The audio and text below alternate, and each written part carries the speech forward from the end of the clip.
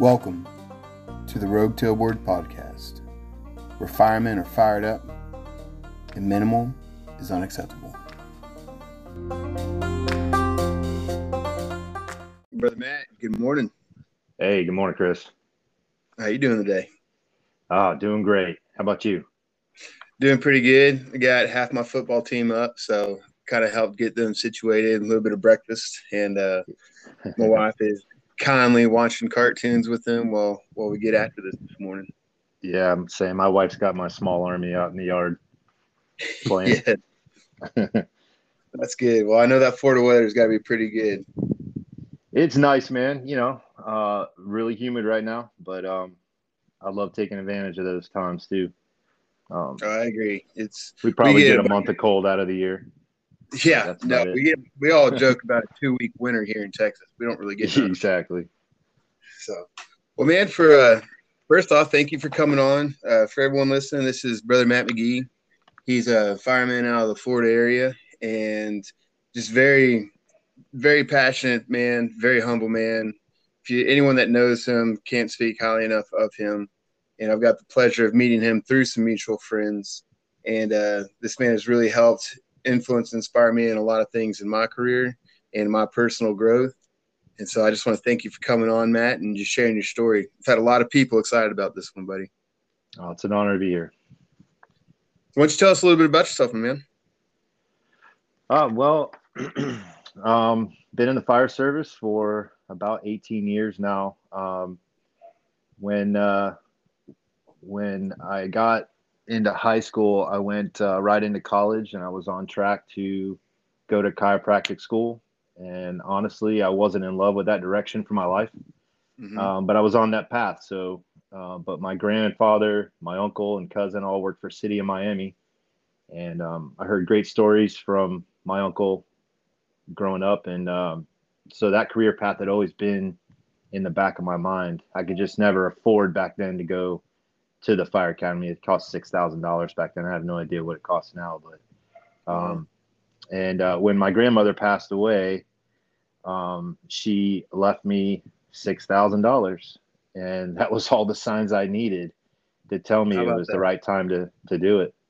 And that was about 2 years into college. So I had my AA degree, and that was 2003. I got hired into my first department, and been on the job since January of 2004. So a little over 18 years. I work for Orlando Fire Department. I'm an engineer, paramedic there. Nice. And that's the same department you've been with, I'm assuming, or was there another one you started off with? I worked for Osceola County Fire Rescue for 4.5 years. Okay. And I've been with Orlando since then. Nice. Now, I've lived in Orlando. I was about a 5th grade, 6th grade when I moved out of there. But that's what you were saying. Yeah, it's a busy town, but I can only imagine the fire service life in that town because everyone knows about Orlando, But I'm just curious the fire side of it. Are y'all as busy as the town is? I mean, how's that go?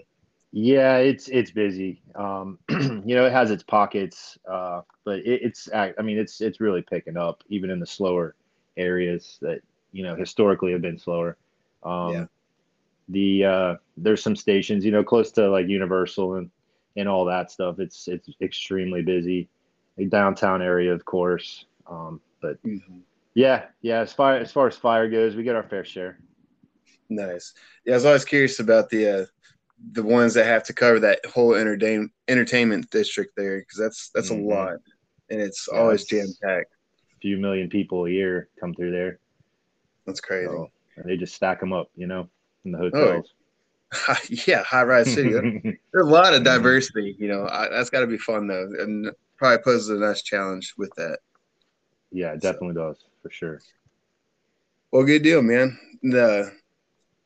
We're both men of faith, as we've discussed in our previous conversations together, and I think that's a good thing we have in our relationship is we're able to bounce that off of one another and keep ourselves accountable with our walk. But we talked a little bit about your testimony, and if you would mind sharing it, I think there's a lot of other people out there that would really appreciate that, and it might even plant a seed for those that wanting to invite Christ into his life. So kind of want to dive in that right now, if that's okay with you, and just ask about your Absolutely. testimony. How'd you come to know Christ, and how has your current relationship impacted you in your life and in your fire service life? Well, my first marriage, I grew really close to my father-in-law and my brother-in-law. It Mm-hmm. was my father-in-law that helped really guide me in my faith. He took it took a while to really gain a grasp on what it was I was experiencing in my soul, Okay. but eventually it became more and more clear to me. It's hard in the beginning because most people of faith use Christianese when Yeah. when they talk with you about it. They'd Mm-hmm. say things that I'd never heard before, like "saved by the blood of the Lamb" and "keep a hedge of protection around you." And to a new believer, that doesn't really mean much to them yet. Right. And so I had no idea what that meant. But now I look back at that, and I really think we can do a lot better at talking to new believers without hitting them over the head with Bible verses and phrases. Yes, I I agree with think that. because I started in a Southern Independent Baptist church. So I don't know if you're familiar with that, but as a fundamentalist in a independent Baptist church, so they are very, over hit you over the head with it. Not that Mm-hmm. there's anything against it. Some people love that, and that's great. But for me, it was really It, close to turning me away from the faith.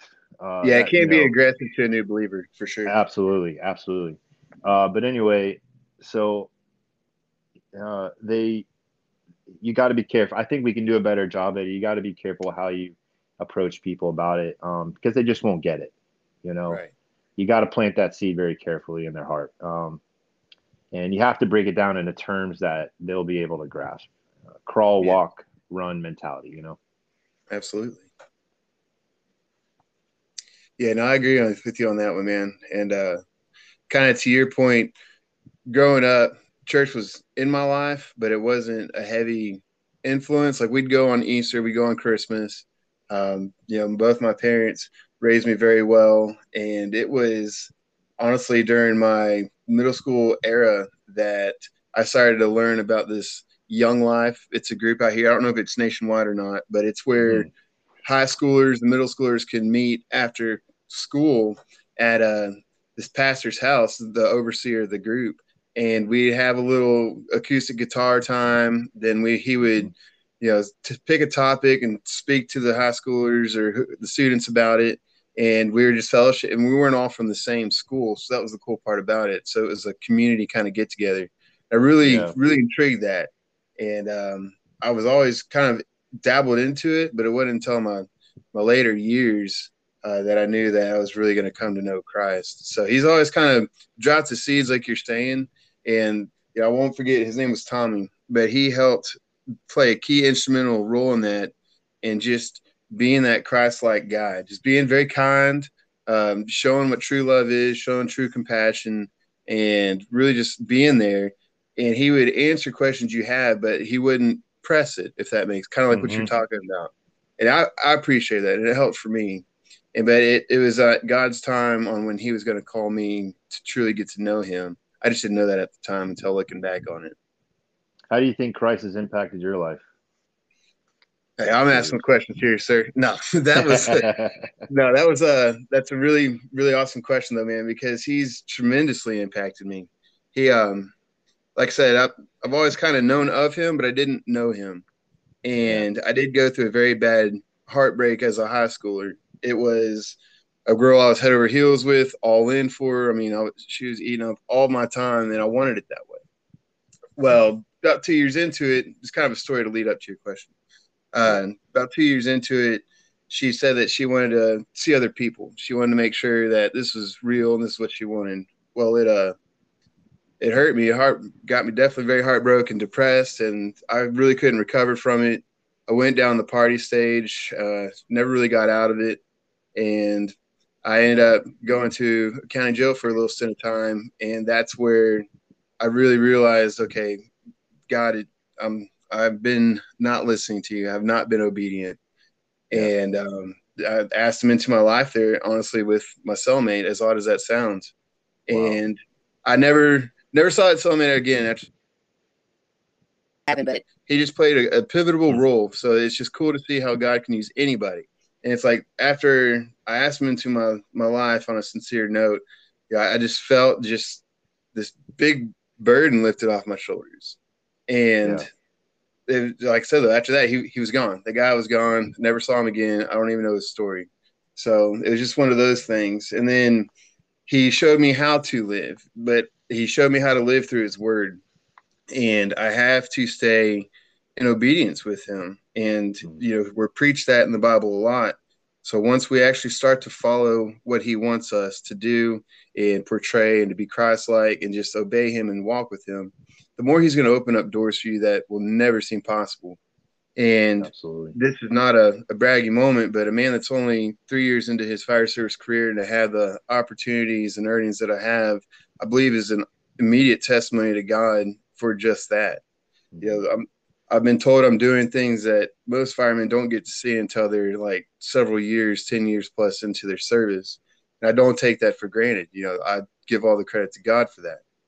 And so Absolutely. he has absolutely impacted me. He's allowed me to try and be that example, even to my immediate crew. And my crew, we pray before every meals. I've been dubbed the prayer warrior, though. They Snow, you ready to bless the meal? Okay. Any other volunteers, though? So, and it does show, and it does give you a better impact as your outlook in life. You really start to, and I think you can testify to this too. We've learned through our line of work that life is so short, I guess is the best word. Absolutely. Because we always expect tomorrow, but then we see a lot of people who thought they were going to see tomorrow that never did. Yeah. And so it's just my biggest concern with those calls is where was their heart before they passed? And that's one of my things. But no, I think he's definitely had a huge impact in my life because I see his work now. I've learned to listen to him, and it can be tough, but you got to stay disciplined on that. So thank you for asking that question, man. Yeah, absolutely, man. To go off of what I asked you, I have to say that the biggest thing that I've gained out of this relationship with him is, besides my salvation, is that I no longer fear anything. Amen to that. What I mean by that too is I don't fear death because I already know where I'm going in the end and who paid the price so that I don't have to fear. Christ paid that price, so I don't have to fear death. He defeated it. And there's so much freedom that is gained in your soul when that weight of fear, death, and sin is no longer a factor. Sure, we don't want to leave our family and loved ones behind without us, so we're careful and purposeful in what we do. But in the grand scheme of eternity, this life is over in the blink of an eye. So when I look at it that way, it literally makes me smile in the face of anything in front of me. I will go toe to toe with anyone or anything because of that mentality. That's how I'm hardwired to think. When my back's against the wall, that's when I push forward. Man, do you think you could have that same outlook if Christ was not in your life? It's hard to say. Thinking back on the path I was on before, I was younger. I was in my early 20s. So it's really hard to say that I would have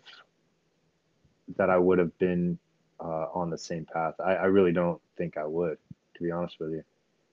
Yeah, I just thought that statement because, man, it is very powerful. And to your point, I have learned that God is with me, and that's not in a boastful scripture. I know a lot of people might be able to misinterpret that sometimes or have it an ego booster, but if anything, that's more of a confident and comfort booster when Absolutely is.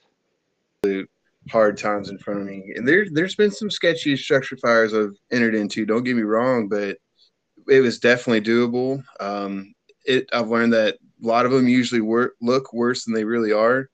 And so before I even go through the opening we're about to go through to start suppressing, I just God, you're with me, and I said, guide my hands. This is you. I'm about to do your work. Mm-hmm. And I just put all my trust in that. And so it has helped me. I'll put it that way. Even on some of these rough pin jobs that we catch where Mm. it just looks like Hulk got mad and crumbled up a car and threw him a mile down the road, and that person's still alive in there. And it's a meticulous puzzle game that you got to play, so to say, and just Absolutely. guide my hands. And Absolutely. I don't think I would have the confidence I do now, honestly, if I didn't have Christ. I couldn't even put myself in those shoes anymore, just because those are shoes I don't want to wear. But I really like Yeah. what you said there, man. That was a really Thank awesome, you. awesome thought Appreciate on you that. too. Me too.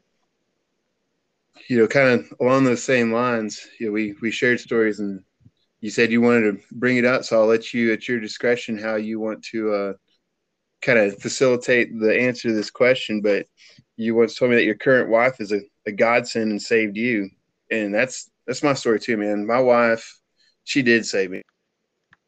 I'll share my first, and then so Absolutely. Ashley, I met her when I was doing a part time between construction work, and it wasn't really cutting it, but I was good at it, and it was paying decent.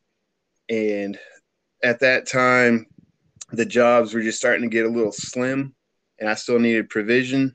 So I like rock and roll, and there's a kind of rock and roll bar club in the area.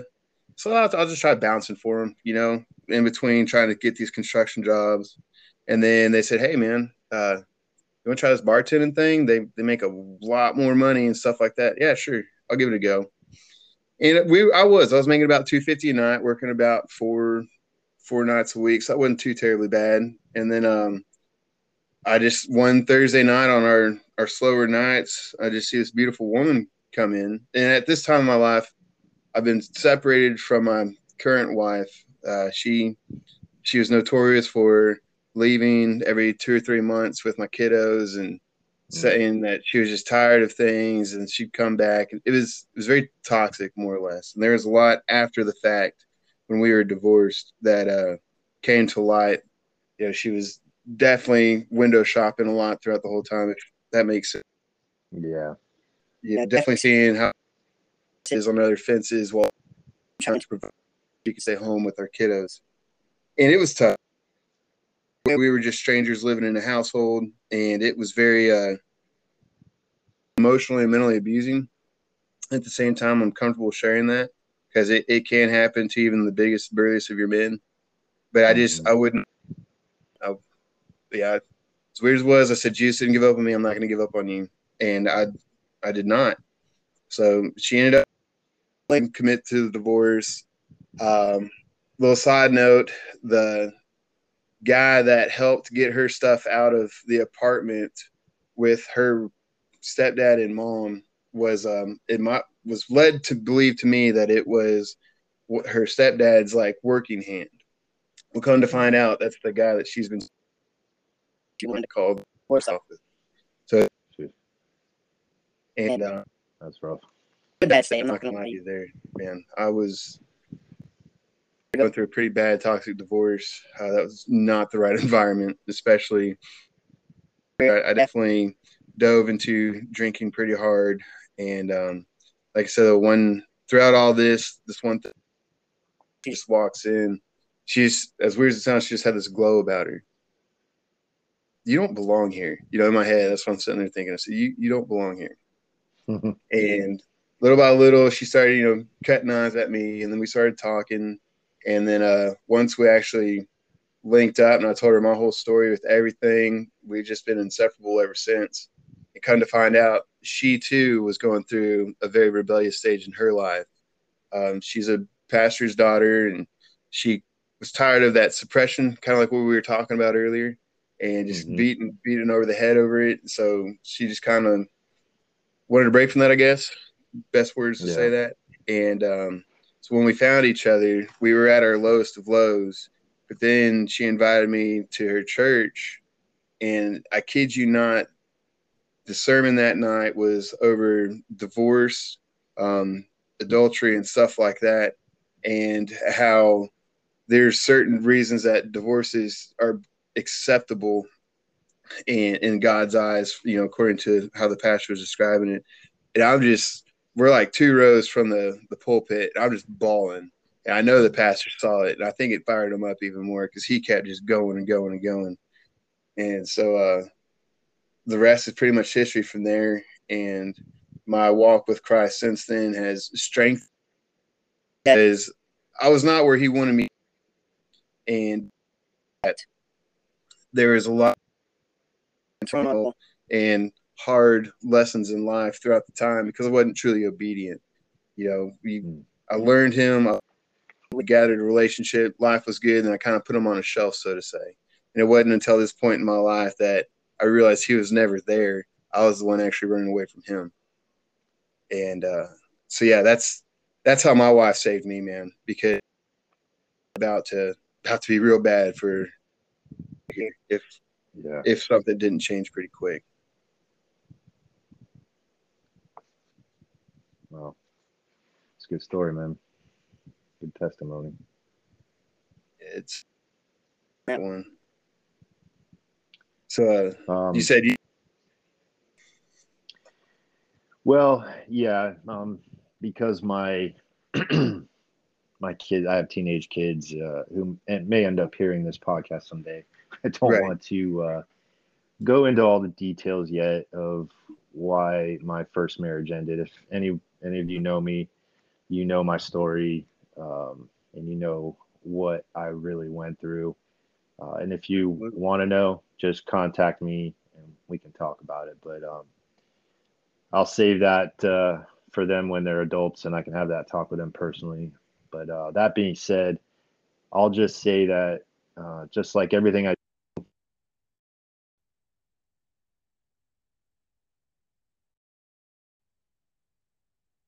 Did I lose you? All right, Sam, I think we lost a little bit of connection. We'll get him back on here in just a second. Well, I don't think that was not on purpose or anything. Yeah, but that's crazy. It was, man. And before we got on, I said, hey, if we ever lose connection, no worries. We'll stop. We'll roll again with it. So I think that's definitely God's way of saying, let's switch gears here. And you did say, though, that through this, I developed this newly reborn ambition to find something really challenging. And do you just want to kind of tie that into our next segment? I mean, I'm gonna continue if you don't mind. Okay. I'm good with it. Okay. I think that being said, I'll just say that like everything I do, I put my all into that marriage, and how it ended took my soul for a time. And I think I need to talk about this because there may be somebody out there that I feel can relate. And maybe you're not just the only one, man, or female, it could be anybody. Right. For me at that point, the loyalty was lost and I became lost too. And I forgot about my faith. I fell into depression and the pizza boxes and beer cans started to mount up in my new little 1-bedroom apartment. And during this time, I lost my ambition for the fire service. I lost and for life. And I didn't seek out the challenges like I did before. I was really in a dark place. And then by chance encounter, I met my current wife and she literally pulled me out of that pit and gave me new life. She showed me what true love really is and helped me find my ambition again and pushed me to constantly better myself. So if you are that person for somebody else that you are pulling them out of that pit, just realize you have the opportunity to change somebody's life. Just want to add that. But I had already been through hell and back, and now I was focused again. And through this, I developed this newly reborn ambition to find something really challenging. And that's when the Florida Smoke Diver program first appeared on my radar. Nice. Yeah. So So how did it appear? Because I know it's a little different kind of Mm-hmm. curriculum criteria than your Georgia, Indiana, and Oklahoma, if I'm not mistaken. So how'd that come about? How'd you get introduced to that? Actually, it was Basil Ibrahim. He texted me one day and was like, "Hey man, we need to do this class." And I looked into it, and there wasn't really any information on it. YouTube, there's a couple of like short, like 20-second videos. So there wasn't like really, it was kind of a mystery. And I Mm-hmm. started doing research into it, finding out about the class and figuring out what it was all about, and its roots, how it came about in the 70s, and why it got shut down, and why it was back, and what they were doing out there. And I was really impressed and wanted to, it was something that was challenging for me. Um, Nice. uh, and I wanted to give it a shot. So were you I doing gotta, any kind of? Go ahead, bud. I just say I got to give a lot of credit to this program because it had such a deep meaning to me and what Mm-hmm. I gained from it after the process and through the process. Um, Along with my wife now, who I've been with for 8 years now, Smoke Diver has become the most pivotal moment in my life because of its significance in bringing back that drive and ambition in my life. Nice. Kind of gave you a sense of purpose again, maybe. Absolutely. I signed up for it not knowing much about anything about the class. I Yeah. didn't have anyone who knew the course outline or how to train for it. And that was half of the thrill for me at that point. I Mm-hmm. set out full steam ahead, started training for the entrance test, which was the only part I really knew about because of the syllabus that they sent Right. out after send in your interest card. In the process of training for it, I started to realize that the pain and absolute torture I was putting myself through was actually callousing my mind and hardening my soul in a good way. Yes. Through this process of training, I was becoming more resilient than I ever had been. I never wanted to be broken like I was again through that divorce. Yeah. Um, and then I got into the class and it rocked my world. First of all, I don't care who you are. No one ever crushes it in any smoke diver program. I Right. was doing well, but it was really the first time I'd ever been tested like this. Mm-hmm. So there's a lot of luck involved in a class like this too. And I got really unlucky. I got a stomach bug the first day I was there, lost, I think it was 10 or 12 pounds by the end of the first day, and just couldn't keep anything down. I was weighing less than I had since high school. It was pretty bad. I just kept losing weight. And by the third day, my body was so dehydrated, I just couldn't regulate the heat anymore. And I ended Mm-hmm. up having a heat stroke in one of the tougher evolutions in the class. Woke up in the hospital about 45 minutes later, surrounded by doctors and nurses. And that was another pivotal moment for me because it was, ironically, the first time I felt alive in a long time. I know it sounds sick, but that's, No, I it like was, that. and it took me close to 6 months to be able to regulate my body temperature again to the heat stroke. But I became so focused and determined after that I started training again for the next class, which only happens once a year. Mm-hmm. The next class, I ran out of air in an evolution, learned a ton from that, and had to regroup again. By the third attempt, I was completely dialed in.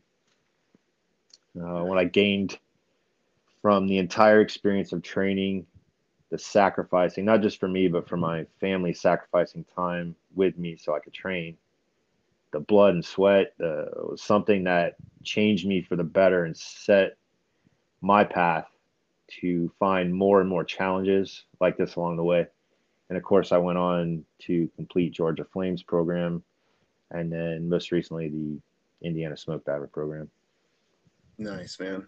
I definitely want to dive into those. And it's hearing what you're saying there with the reattempts. And I got a brother, Garrett Rose. He's out of Little Elm area. he just recently graduated Oklahoma smoke diver program. And when we were going to a new member orientation for our task force, I was asking him about it because I'm very intrigued. It's definitely on my bucket list of going. I was always told to prepare for it.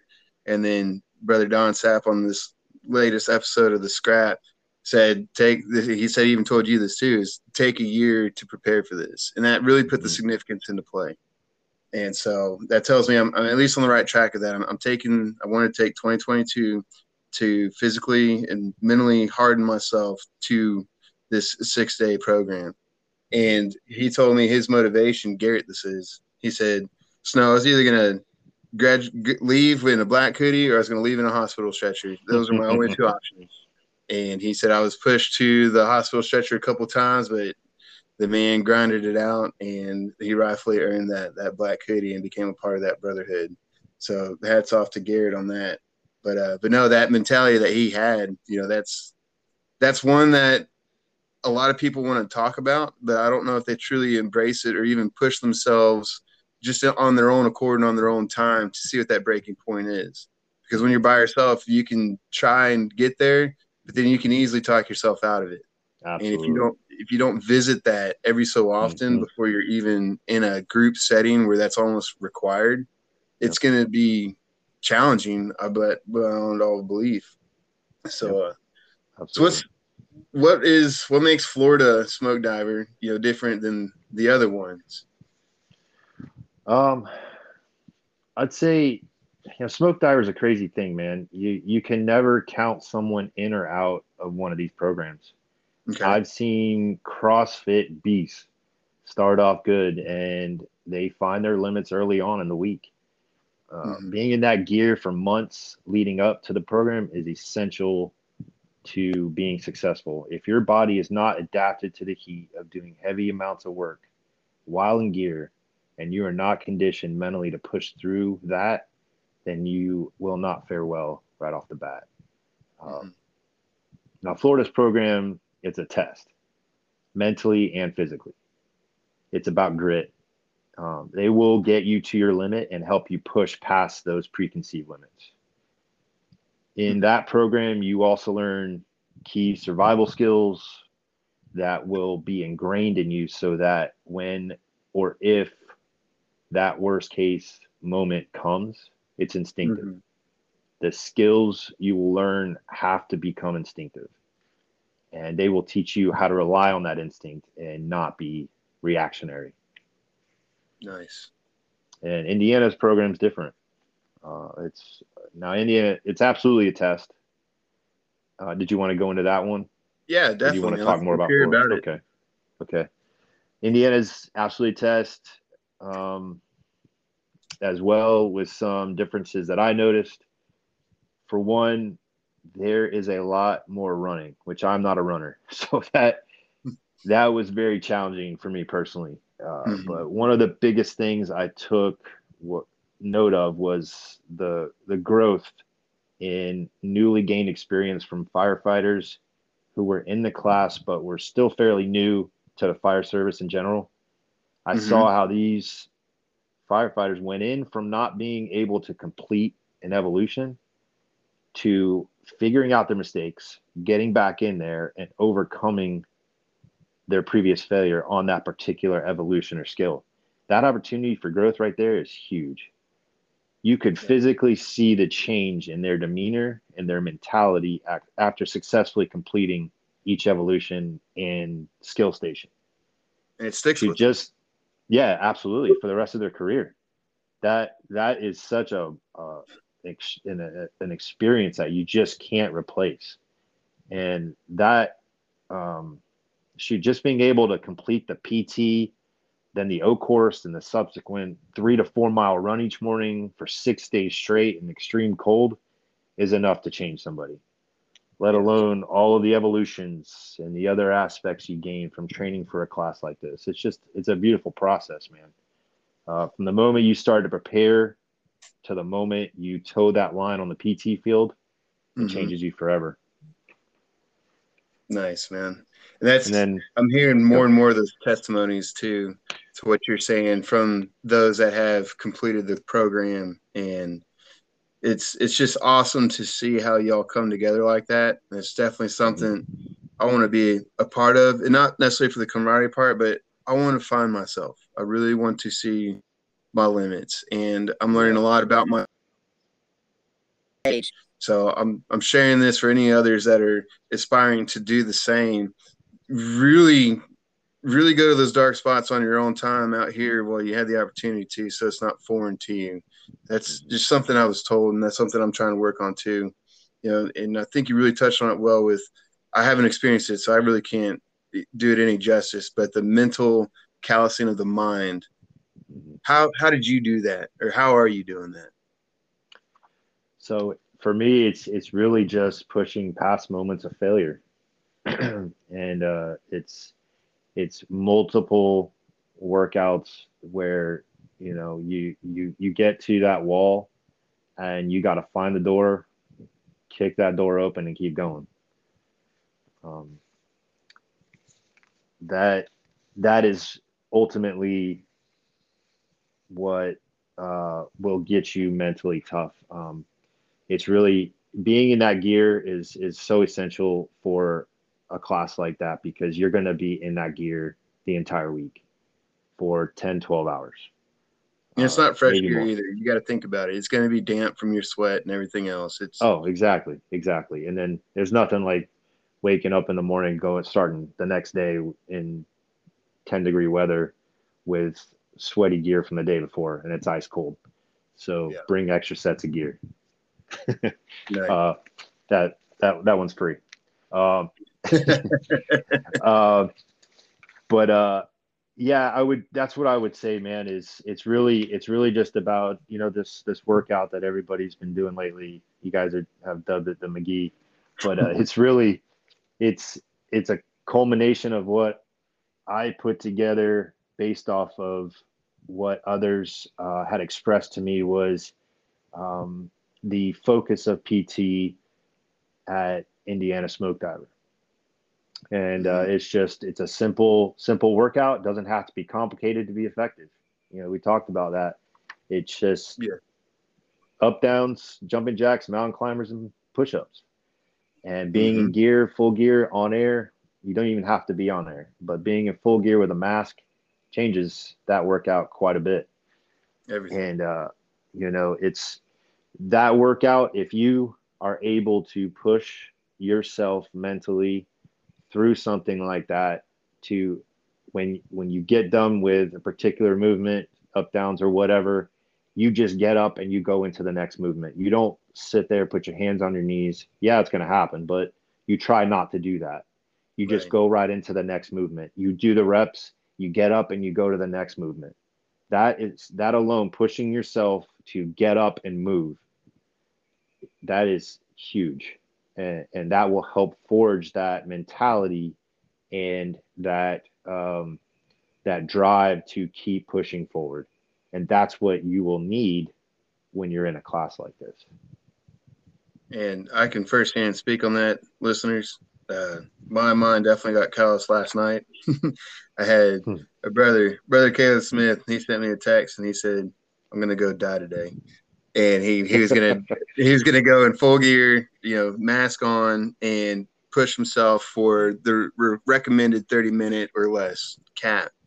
And in the past, we've done that, but it was just for completion. So we wanted to just complete it. See, and that alone is a feat. But he said, "No, I'm gunning for 30." And I said, "All right, brother, I'm gonna die with you then, and I'll be damned if I didn't." And it's hell. There's times where I laid out like a starfish, and I said, "What are you doing? You need to get up." Yeah. And I got up, and then after the sequence of 30, I from the previous whatever you want to call it, but my legs are just absolutely shot. I don't know if it's from the up downs and mountain climbers or all the above, but my legs are physically shot. I said, "Well, you're not going to quit this thing, but if you're not there yet, do what you can to complete it right now where you're at today." And I Yeah. took my mask, helmet, and pack off, and I finished it. And then there, even through the rest of the workout, there were times where, as I'm just trying to gather my breath just enough to continue the next evolution, I'm sitting there thinking, Snow, you're in your driveway, your family's inside in the AC, loving life, and you're out here. What are you doing? You're crazy. And I just kind of smiled and Yeah. said, well, maybe you are crazy, but this is where you build yourself. And Yeah. I kept pushing. And so that's, I think, is my understanding of the mental hardness. And so now I know where I'm at going in for the 30-minute mark. And now I have something to build off of and to continue to work on. I learned Yes. that my legs are not near as strong as I thought. So I need to get those up and, so to say. And you're going to learn every time from it. But Hmm. the biggest thing I learned is that I didn't quit. And that's where you really find yourself. Because I wanted to, don't get me wrong. I've done this a few times now, and there's something about that halfway mark. You just want to stop it, but Yep. you learn not to, and that's where you grow. It's in those moments. I couldn't agree more, man. And even if you just last, one more round, you get past the 20 next time, and you kept all your gear on, and you took it off for the 10. That's a win. Yes. You know what I mean? And maybe it's just one more rep the next time, and you keep building yourself up. That's how you build the mental resiliency. When your body and your mind are screaming to rip that gear off, you push through. Now, not telling anybody to do anything that is going to hurt them ultimately, but you got to know your own limits. But Yeah. when you know that you have more and that it's really just your mind telling you that you don't, but Goggins is 40% rule. When your Yes. mind's telling you that you're done, you've had enough, you're only at 40% of your actual max. I had to remind So, myself that yesterday, and I pulled into his cookie jar analogy, so to mm-hmm, say, too. mm-hmm, And that really does help. You've got to remind yourself in those times what you have overcome, and that you can overcome this. And it's just one more absolutely. rep. And Devin Craig preaches it a lot. I know and it's always forward, always moving. Just move. Yes. Just Yep. don't stay put. This because that's what got me last night too. There's times where I wasn't moving, and that break felt so relieving, and it started almost overwhelming. I said, "No, this ain't happening right now." So Yeah. it was just like you said, a simple workout, but it is not easy, and that's the beauty of it. Absolutely. So, what are these 6-day classes? Like the divers. What's different with that in this 48-hour Georgia Flames program? Because I hear it's just as mentally and physically challenging with great skill development and mentality. So, can you shed on that? Because you went through the Flames program too, correct? I did. Yeah, I went through Flames as well, and Flames is Flames is one of those classes, man. First off, the cadre, um, they pay for the entire class for you. Like you show up, and the class is free, number Mm-hmm. one, but you will never meet a group of cadre that are more uh, into giving you an experience that you'll never have before, and that are more there for you the entire class and process than you will experience in that class. Okay. I've never experienced the camaraderie and brotherhood like I did in that class, and the PT and everything. It's no joke. A lot of guys show up and not knowing what to expect, and it will surprise you. Yeah. If you think that this class is going to be something easy, that we're just going back to the basics with that, it's not true. This class is legit. Um, and I had an amazing experience there, and it, uh, it was one of those things where they do go back to the basics, and you will have to perfect those basics and already have them perfected before you get there. You'll be expected to be able to hoist tools to the third floor, and throw ladders, and do a search properly, do a RIT scenario properly, things like that. Like those basics that we neglect so much, that are the foundation of what you should have already perfected. Getting in your gear in under a minute. You'd be Mm-hmm. surprised at how many guys can't get in their gear in under 2 minutes now. Yeah. Because it's something that you just don't do since standards. You kind of take it for granted. And same goes for throwing ladders. You know, you get a guy that hasn't thrown a ladder since fire standards and ends up wearing it like a sombrero. You know, it's one of those things where if you don't stay up on the skills, they will show themselves in that class. Yeah. And you know, it's the whole flames thing is it goes on that 48-hour of being up all night. You could totally work a 48-hour shift. You know, you got mandatory overtime, and you're at the busiest house in the city, and you absolutely have no sleep the entire 48 hours, and it could be scenario after scenario after scenario. And what this class does for you is teaches you that you can be standing there at the 36-hour mark in the middle of the night and still be able to function and do everything that they request of you and work like you are fresh first thing in the morning. Absolutely. We never know what's coming down the pipeline, man. So if you don't Absolutely. prepare for that, you're behind the ball. It's And not fair to the citizens. it's an important lesson for life too, you know, Yeah. with your family and everything, that you can take anything. That's awesome. You know, we got 7 days until they open up, and Lord willing, I get accepted because I do want to experience that this year. And my That's wife's awesome, already brother. on board with it, so we're shooting for it. I got a couple other brothers that said the same, so hopefully we all get to go through that class and program together because that would be an unforgettable moment all on its own too. I'll But see you there. awesome, man. Like I said, I hope it's definitely an inspiration or aspiration of mine. So I think this is a great time now that we've understood a lot of the mental and physical toughness, not necessarily for these courses in preparation for you and your career that will honestly overall benefit your life too, man. But that's to me, you're the definition that know you are pretty comfortable in saying that's pretty accurate. You know, I know you live it, you breathe it, and even once told me, I'm gonna quote you here on this, that it's my hobby. I don't fish, I don't hike mountains, I don't run marathons. These classes are my mountains, they are my marathons. You know, I'm a professional smoke diver. And to hear that quote tells me how much that truly does mean to you and how Yeah. much that you embrace everything that comes with these programs and you bring that into your daily life. I just want to ask, how did this come about? And, you know, what made you say that this is the way for Matt Magee? Yeah, man, that's funny, but that's just what I do. I don't have a lot of hobbies. I know I don't go fishing. We do hike, but I don't do marathons, Ironmans, and there's nothing wrong with those. Are all great hobbies. Right. I'm more of a contact sport kind of guy, and for me, firefighting is a contact sport in my view. Yes. But I just look at challenges like Smoke Diver as the Smoke Diver programs to fulfill that desire to set a goal and train for something. It gives me something to work towards. It takes 6 to 12 months to train for a class like that.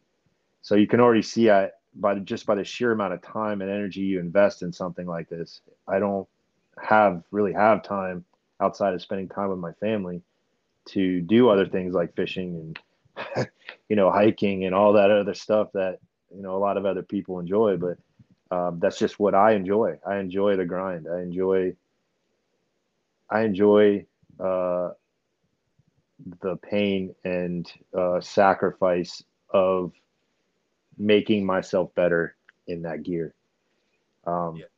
And yeah, I said it in jest, that I'm a professional firefighter, but it really is a professional smoke diver, but it really is who I have become and what I am. That I respect that full heartedly, man. And to your point with the gears, I have yet to find or hear anyone else find a safe cancer-free replica, so to say. I'm not necessarily trying to go that route with all this, but there's nothing Right. like being in your gear, period.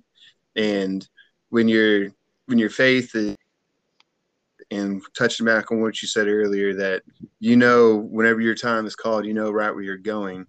We don't know how we're gonna die.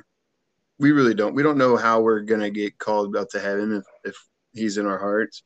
And I've joked with my close brothers and stuff. I said it's probably gonna be something dumb, like a bee sting that I have a massive allergic reaction to, and I asphyxiate from. Yeah, that's probably gonna be something that's gonna take me out of this world with everything I've done. And Right. so we don't know. And so if you don't really get into that gear and understand how your body works and the way it fits you, and even for the course and class sake, but just doing a simple up down in gear with that pack bumping the back of your helmet, there's nothing that can really replicate any of No. that. And so I just I don't think there's any other way to really prepare for the fire ground than being what you would wear in the fire ground. And Yeah. if you don't prepare accordingly, how do you expect to perform accordingly when it's time? Even for the slow house guys that, oh, well, we never catch those calls. Well, I think you're screwing up by saying that statement alone right there, because it could happen the second you just drop that out of your mouth, and now you're not prepared Absolutely. for it. So, Absolutely. yeah, I think that's an awesome way to get into question 6 here, man, because we've talked about this quite a bit, and the lone grinders, as I'll dub them. For whatever reason, maybe their crew's not into it, or maybe they dabble with it, but you're going to get yours either on or off shifts. Mm-hmm. What are some pros and cons with that may be able to help others who grind alone, whether they don't have the crew buy-in or whatever the case may be, but they're still out there getting it in on their own. Let's talk about that for a little bit. Yeah, I would say that probably 95% of my training for anything, smoke dive or whatever, is just done alone. There is a lot of mental toughness gained from that. I used to find myself needing someone there to push me, or I wouldn't train hard or wouldn't train at all, for that Mm-hmm. matter, because I was so dependent on them to make me better or give me some kind of uh, motivation. And I just got sick of it one day after missing workouts for a week because my workout partners were out of town. So I decided I wouldn't rely on anyone anymore but myself, and to get it done and to be ready. And it wasn't up to anyone to make me train for it. It was just up to me. And the moment you put your success or failure in someone else's hands, you've already failed yourself. Um, there's satisfaction in knowing no one else has helped create who you are or Mm-hmm. what you've done. And I took that approach to everything I've done, with the smoke diver programs, flames, everything. Um, that's that was my main focus, was just being, and and I added some other things into it, like the slower music that we talked about before. You and I have talked about, where I noticed over time that I was listening to heavy metal, and my heart rate was extremely high. Mm-hmm. And then when I wouldn't listen to music, my heart rate was 30, maybe 40 beats lower at the most extreme level of work. So over time, I decided that if I was going to listen to anything at all, it was going to be slower paced music, but I was Mm-hmm. going to push just as hard. And I found over time that I was pushing extremely hard. My heart rate was 20, 30, sometimes 40 beats lower per minute than it was when I was listening to music that got my adrenaline going, got my heart rate up. And what I found over time was that I was uh, going on scenes and I still had the heart rate monitor on. I would wear it for the entire shift, the heart rate monitor, just to Okay. track this. And Nice. I found that I was more calm and collected, and my heart rate was lower, but I was working just as hard as anybody else. If you know, and so I implemented that into my training. Um, and these are all things that I've learned along the way. Like I know I'm not better than anybody else. Anybody that knows me knows I don't like the spotlight. you Right. know. Yeah. So I was told that I with you agreeing to this. I was like, man, how'd you get him? I said, hey, I just asked him and he's willing to share. yeah, it's one of those things, man. I go dark. I don't post a lot of workouts. I just people, but people that want to join, I bring them into the circle. Nice. And if they want to be there, they can be there. If not, it's not a big deal to me. Right. No, I definitely respect that. And to your point on the slower music, man, there for a while I love my metal, don't get me wrong, but I'm learning that I don't want my heart rate already ramped up before I get Exactly. it ramped up. And that you posted a video in our Facebook group that really encompasses all of this, just that mental resiliency through physical discomfort. And you had this like chill reggae vibe background music to the workout you recently did. I was like, man, who is that? And now Yeah. I've been, jamming the movement quite a bit between that and just, call it what it is. But I really enjoy just Cherokee Native music as well to Yeah. this. And it's just Hmm. that it's calming. And even last night, I was jamming my Cherokee music soundtrack, pushing myself through hell. And when my ears were just pounding because of my heart rate, I was listening to that, and it helped soothe me. As weird as that is, I didn't even think it was, but it just helped. And it's all right. I gathered my bearings and let's push through this. So I can firsthand agree to what you're saying with that slower music. I mean, Really helping you out. I really think there's something to it, and also just not listening to anything, just your own thoughts. Yes, That's huge too. that's what I Because do on when my you're, jogs, man. yeah, yeah, that's a good time. Um, but that's also huge. Just sitting, marinating in your own thoughts and redirecting every thought to your goal. And one thing that I repeat in my head over and over when I know I'm reaching my limit is raise your standard. I Yes, repeat that over and over again. Raise your standard. Because what is the standard? man. I mean, it's honestly what you make of it. If that's a rhetorical question, but Mm-hmm. it's really what you make of it. Yeah, that's why I love asking that question at the end of all these episodes with my guests because everyone's got an awesome spin on it. And Yeah. it's not really the same. There's a similar theme, but there's so many different take. I love that question. I'm excited to All hear right, it we'll when we get dive into there for that. sure. Yeah. Yeah, absolutely. Definitely, man.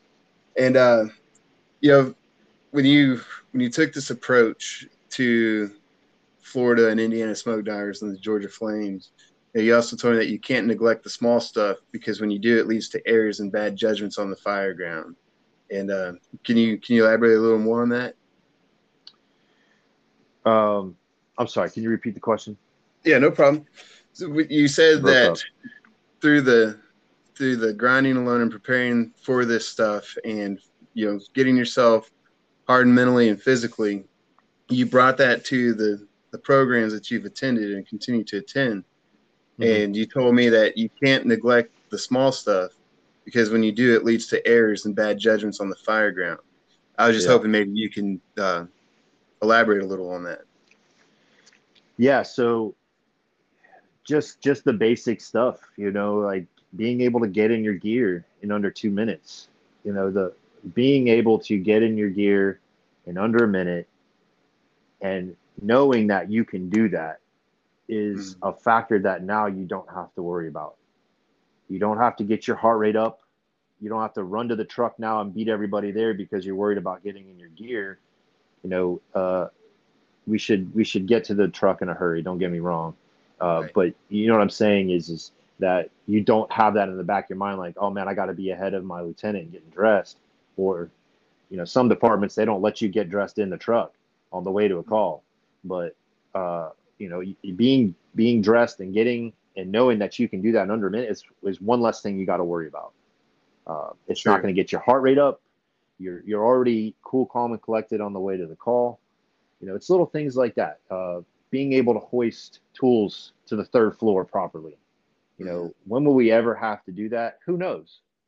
But you But might. you might, exactly. And in the back of your mind that now you've got that task that you haven't done since 18 years ago in fire school. Now I Mm-hmm. know I can get that tool safely up here and not drop it on everybody's head. Right. That type of Right. thing. Absolutely. And I think that's a great way to start into this next question I got for you, my man, is what advice do you have for the rookie? Because that touches on the basics, so. Yeah, absolutely. Uh, I would say always be the hardest worker in the room. You gain a reputation very fast in the fire service. That's just the way it is. Show up early. If like my first department when I was the rookie, if the when the off-coming crew was out washing the rig in the morning because they washed the rig for Mhm. the next crew coming in, uh, I would grab a brush and a chamois and help out. And like it's little things like that that give you a good reputation and buy-in from the other crews and your crew. People are always watching. You know, Yes, is they this are. guy really who he says he is? Um, when you're walking through the bay and you see a piece of trash on the ground, do you look around to see if anybody's watching, or do you stop and pick it up and throw it away without the expectation of praise or acknowledgement? That creates a pride and ownership in yourself, first of all, which is crucial to you and also crucial for crews, I think, to teach their rookies. But Mhm. also, if you have the mentality that someone is always watching you and you do the right thing, then you can't go wrong. Not at all. Respect is earned, not given.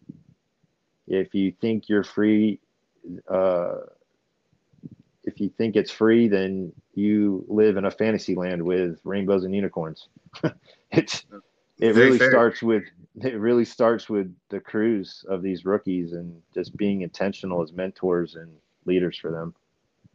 Um, I couldn't agree more, man. And I like what you said about if you believe that everyone's always watching you, that should help you. And I kind of correlate that back to my faith because we're told that, God, Jesus, and a heavenly host of angels is always watching us, Yeah. and when you have that mind frame, do you want to disappoint where you're about to go for eternity? Let alone, do you want to disappoint those in your immediate circle of life that you have an impact on? Mm-hmm. I think that's awesome, man. And then it's almost like being intentional. You make Absolutely. that an intentional act, and before you know it, it just becomes muscle memory, second nature. So, what does intentional mean to you, Matt? And what are some areas of your life that you are intentional on? Intentional is it's a very subjective word. It's Yes, I prefer to use intentionally present. I Um, like that. because by definition, being intentional is being deliberate in your actions towards others and yourself, toward yourself. Mm-hmm. But being intentional with your family, when you walk through the door after a long shift and rolling around on the floor with your kids because it's the first thing they ask you to do when they saw you, that that's being intentionally present. Going deeper into that, it's easy to be tired and get lost in your own thoughts after a long shift and forget about all those around you who are looking to you for your undivided attention. It takes a lot of discipline, in the beginning to develop that. I still struggle with that sometimes, I can and be and guilty too. yeah, we all can. Yeah. Um, but which makes me realize I need to get off my phone, as much as I've been on it lately. But what I'm trying to say is that distractions are everywhere. So being intentionally present um, takes practice. It's Yes, it not does. easy, and you'll slip up. Um, but when you catch yourself drifting off in your thoughts or in your phone, stop and look up at the faces staring back at you and be intentional with them. Man, I love that. And that's a new question I'm starting to ask. And that came from Nate Sturm in our Bible study group we're a part of because we really started to touch on that question a lot. And I was like, I want to hear where others are bringing to their awareness. Being intentional on, or do you need that kind of wake up call, lack of better terms, that, hey, I need to be a little more intentional on some things. So Yeah, I think that's pivotal in life, man. You have to be intentional. absolutely. That's awesome, man. So, brother, you working on any goals here currently, or what you got in mind? Yeah. Well, recently just finished my degree up, which was a big goal of mine. I was a Nice. couple of classes short on my A degree. So Okay. I was on that 20-year plan for sure, no joke. Uh, but I got it done, and now I'm focused on the next lieutenant's exam. All right. Other than that, I'd love to get my wife's blessing for me to go to Georgia Smoke Diver in November. She's Very cool. she's she's the fire chief of our house. That's for sure. She handles so much with our kids and running around, making a successful home, and I have to give her the input on making a decision like that. Even though I've figured out how to do most of the training for it at times when they are asleep, early Hmm. hours in the morning, or I'm at Hmm. work where it won't interrupt our time together. It's a huge commitment on her part, and I don't take it lightly, and neither does she. That's, I'm glad you said that because my wife will appreciate that when she hears this because she's the same, man. She does run the house. Yeah, I've Yeah. told her, I said, babe, I bring the money home and you make it go where it needs to go, and you keep this up and running in phenomenal shape when I'm gone. And going back to being intentional, I need to be Mm-hmm. intentional, more intentional on how can I help you instead of just waiting for her to ask me for help. You know, Yeah. just different things like that. And I love it. And to your point, I actually find myself grinding hard. And here Mm-hmm. recently, I just started to get the discipline of getting up early and getting in while they're still sleeping. Mm-hmm. And that does help out quite a bit. And nap times are a big time for me too to go ahead and knock it out. Yeah. And when the youngsters are in bed, it's a lot easier to get another one in if I miss Mm-hmm. one of the other two opportunities. So there's ways. It's just getting that discipline of okay, well, now's the time to get it. Let's get it. So I agree with exactly what you're saying there, man. Matt, this has been an awesome conversation all the way around. I've Uh, thoroughly enjoyed it. I enjoy any chance I can just to talk and learn from you and to help encourage you with what you're doing. But like we talked about, I like to end episodes on, setting the standard. And anyone that's been following this Rogue Tailboard platform, they're well aware of what it means to me. But I love hearing, like I said earlier, what it means to everyone else. So I'd like to ask you, Matt, what does setting the standard mean to you? well, first of all, I really love what you're doing with the Uncommon Fireman page and everything that you're doing with it. And I'm Thank a big supporter of it, and I'm glad for this friendship we've struck up because of it, you. and Me too, the man. many others that I'm starting to establish because of it. I'd have to say that setting a standard for yourself is crucial to the success of your actions on the fire ground. So, Mm. and in life too. I mean, we keep going back to that, but can't just talk about fire. It really is. Right. It's all about setting yourself up for success in life, and setting the standard is a constantly evolving animal in itself. Mm-hmm. Your dedication to your fitness, your skills on the fire, your fireground skills, your skills as a father, as a friend, as a man, you're constantly raising where your bar, quote unquote, is set, Yes. and it will directly correlate with all those other aspects in your life. I have a phrase that I was saying that I repeat over my head, or repeat in my head over and over again when I've hit my wall on things, and that's raise your standard. And I hit that wall even in life on certain things where I think, man, this sucks. Like, where do I go from here? And it's like, man, raise your standard, suck it up, let's go, figure it out. Yeah. Um, and it's because if you are constantly just meeting the same standard, you never are reaching for anything higher, and you become plateaued and stagnant. And that's Man. just my own experience. Again, I'm not telling anybody what to do. This is just my own experience, and I don't care if, like we talked about before, if all you get is 5 more reps this time, it's progress. Yes. Next time, try and get 5 more on top of that last 5. It grows over time. Exponentially, it grows. And that's setting a standard for yourself, which directly affects everyone around you, and that's observing your growth as an individual, and it affects them too. Man, I love that, brother. And the fact that you tell yourself that when you hit those walls or you need that reminder is awesome. of that just that bind you have towards it. And one thing I Hmm. tell myself, I've shared this with a few too, is they need you, and Yeah, whether at that specific moment, if I'm hitting a wall in my workout and I'm wanting to give up, they need you as in the citizens, your crew, they need you. And then hmm, your family needs you, and then you need you. So that's a little thing um, mentally wanting to quit is it's not about you. And that's what makes me yeah, go a little harder to just complete whatever it is I'm at, is that they need you. I love that, man. absolutely. That's awesome insight, man. Thank So you. brother, is there, Appreciate is there anyone you want to just kind of give thanks to, or a little word of praise or recognition? Like, so this is your episode. All my other guests said they've got long lists, but I love to give them the opportunity to just, show recognition and accolades to who they feel they want to if they desire. Yeah, I mean everybody along the way that I've met, and I would be I know I would miss a few if I had to name them all. But Mhm. uh, Basil's been a huge aspect in my training and helped me set that first goal. So I mean that to me, uh, that's something that I can't replace, that friendship. And the guys at the smoke diver program, they also helped with that, the Florida smoke diver program, that is.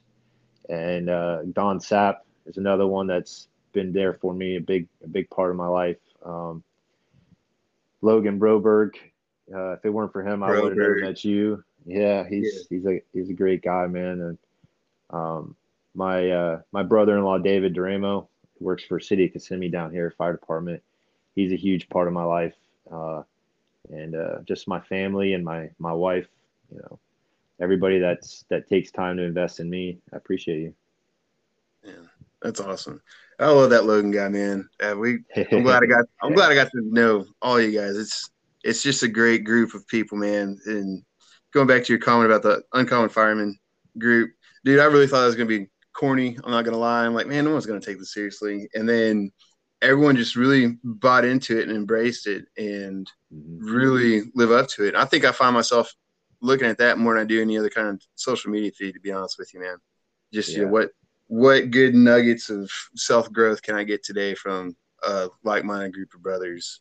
And it's just yeah. incredible to see happen, man. So thank you Well, I mean, for it's one of those believing things where you sometimes you don't know what you don't know until it's put in front of you, and you don't know how guys are training for working out. You don't know what things they're training on until you see it, that. Yes. and that's to have a forum like that. It's priceless. No, man, it's y'all are making it what it is, man. I've said many times I'm just the crazy one with the ideas, and if God approves of it, He'll give it the green light and it'll flourish. If not, it wasn't meant to be, kind of thing.